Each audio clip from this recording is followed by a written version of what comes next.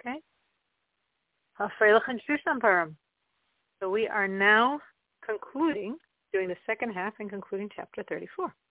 So we said yesterday that when I think that I can be God's home, when I learn His Torah, and specifically law, halacha, I'm so happy. But then I think, wait a minute. How many minutes a day can I learn? I mean, I need to work for a living. I'm a busy person. I want to be God's home all day long, but I can't. So on one hand, I'm so happy I have a way of being God's home.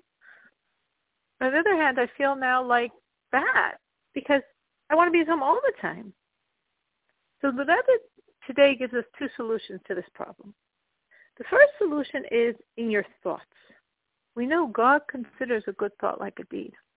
So if I think, God, you know the truth. If you create a situation where I didn't need to work for a living, I would be learning your law all day long. I want to be your home all day long.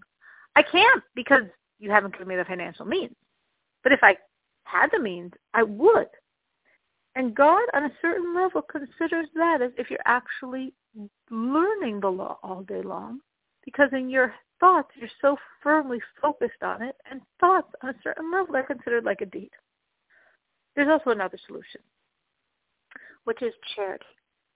Because when we give charity, we're giving a percentage of money, minimally from the law, 10%, starting from the Baal Shem Tov, many times in Tanya with the Alter Rebbe, until the current Lubavitcher Rebbe.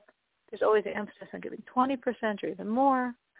But that's a percentage of the money earned, which means that when I'm working all day long, the total money creates the ability for there to be a percentage that's given to charity. So when I'm giving that percentage to charity, the percentage actually, in that act of charity, creates God's home.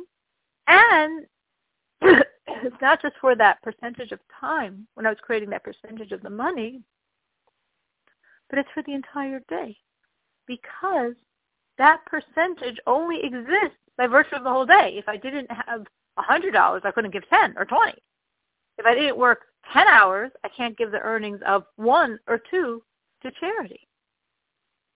Because, the Rebbe says, we know charity is considered like the sacrificial offerings. And by the sacrifices, when they offered that one animal, the entire animal kingdom was elevated to God. When they offered that handful of flour, the entire vegetation kingdom was offered to God. So similarly, when you're offering to God that percentage of your earnings, charity, the entire day's work to create the entire earnings, from which a percentage of the earnings are given to charity, they all at a certain level become God's home.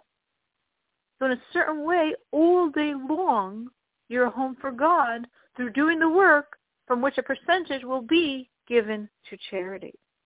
And additionally, of course, the Rebbe says, when you take the rest of the money, let's say you earned $100, you gave 20 to charity, you have another 80 in your pocket. And now you go into your grocery store and buy kosher groceries. Well, there goes your $80. And then you eat the food, and then you have the energy to serve God, to learn, to study, to pray, do other good things for God. When you're learning or praying or doing other good things for God, the calories that you're burning also become a part of serving God. Well, those calories came from the food. That's also part of serving God. Well, the food came because of the money. That's also part of serving God. So if we take the other 80% and we use it in this fashion to buy the food that then is going to fuel my service of God, that money has the additional lift of coming close to God in this means as well. So, to summarize, when I think if I had the means and didn't have to work, I would be studying your law all day long. And additionally, when I take a percentage of the money earned from my work all day long and give that to charity, through both of these means, I am, in a certain sense, a home for God all day long.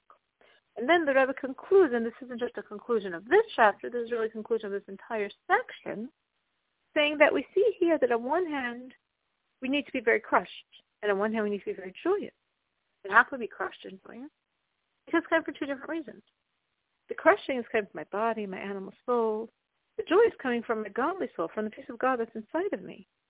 Just as we know, the son of Shimon bar Yochai, when his father taught him all the esoteric secrets of the destruction of the temple, he said, wow, I'm in such joy, I'm in such pain. I'm in such joy because I know all the esoteric secrets. I'm in such pain because now I understand the destruction more than I ever did before, so it's even more painful. So we see you can have joy and pain at the same time because it comes from two different reasons. And so, too, we have pain from our body, from our animal soul, from that which separates us from God. At the same time, we have such joy from God inside of us, from my godly soul, and from my ability to be so close to God.